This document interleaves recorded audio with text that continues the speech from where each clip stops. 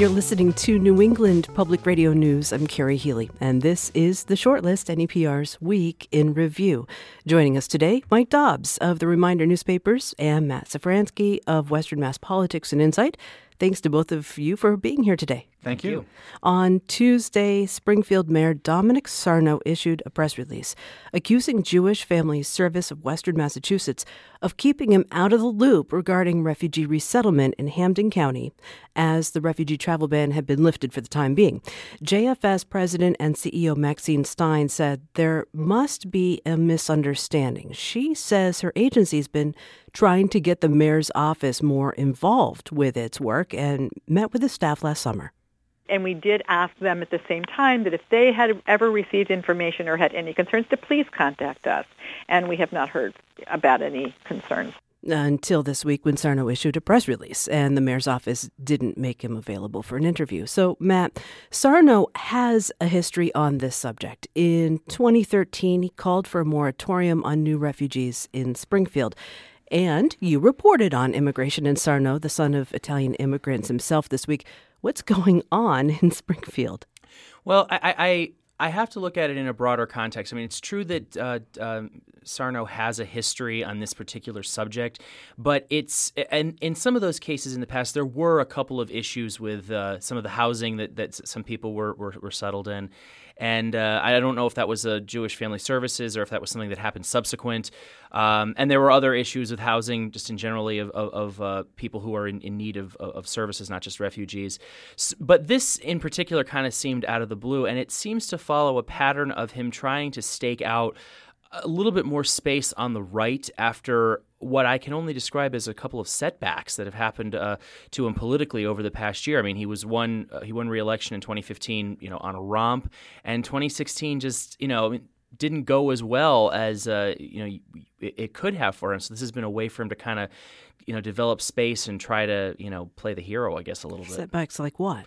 Well, there was, of course, the city council overruled 2 vetoes of his. That had not happened at all in the previous 8 years of him in office. And then, of course, the stuff that's been going on with the police department. They've been, and that in turn fueled some of the actions of the city council. Okay. Mike, is it just this leader of the city of First that has this anti-refugee sentiment, or do more of the communities in the lower Pioneer Valley, like West Springfield and Westfield, which have both taken in refugees, feel the same way as Sarno, only do they do it quietly? I haven't heard anything from those particular communities.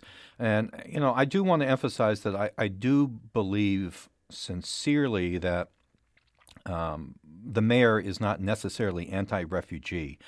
I agree. I think that what's going on is a bigger picture, which is when you have these families come into a community, they're coming in basically with nothing. And Springfield has a high poverty rate.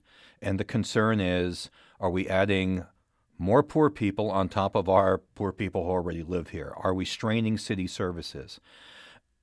I think that if the mayor spoke about those types of issues, it would put all of this in a far more specific kind of stance that doesn't drop into the ongoing national conversation that we're having, which blends 2 things, which is legal refugees vetted by the government trying to come into the country, and illegal immigration.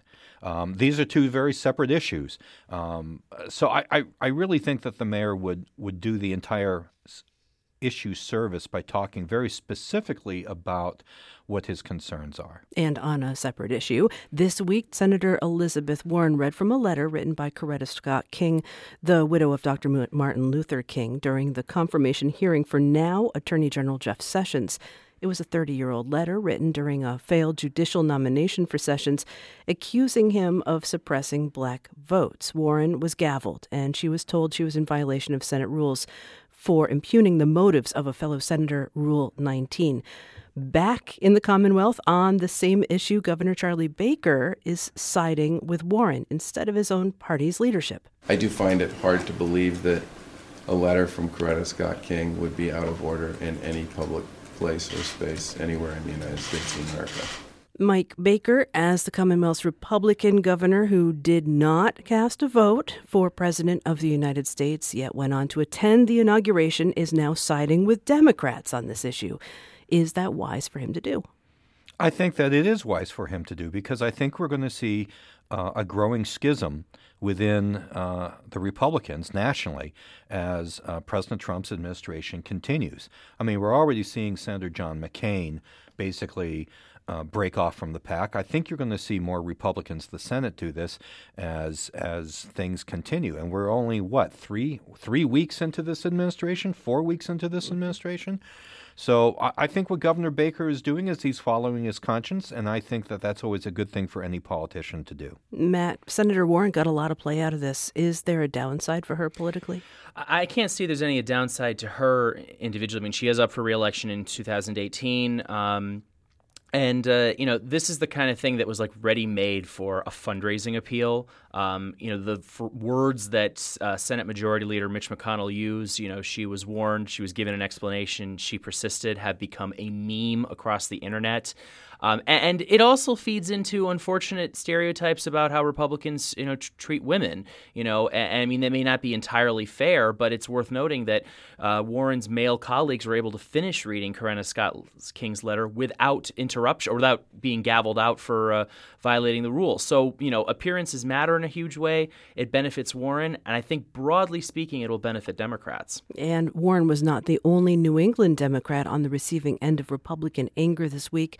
Connecticut Senator Richard Blumenthal took some heat from President Trump after telling reporters that Supreme Court nominee Neil Gorsuch told him that Trump's criticism of federal judges was demoralizing.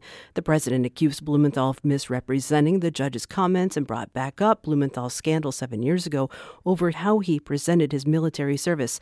Really quick, Mike, what's your take on this? I think that this is the ongoing madness of this administration. I think that the nominee for the Supreme Court was expressing something that probably many judges at his level are thinking.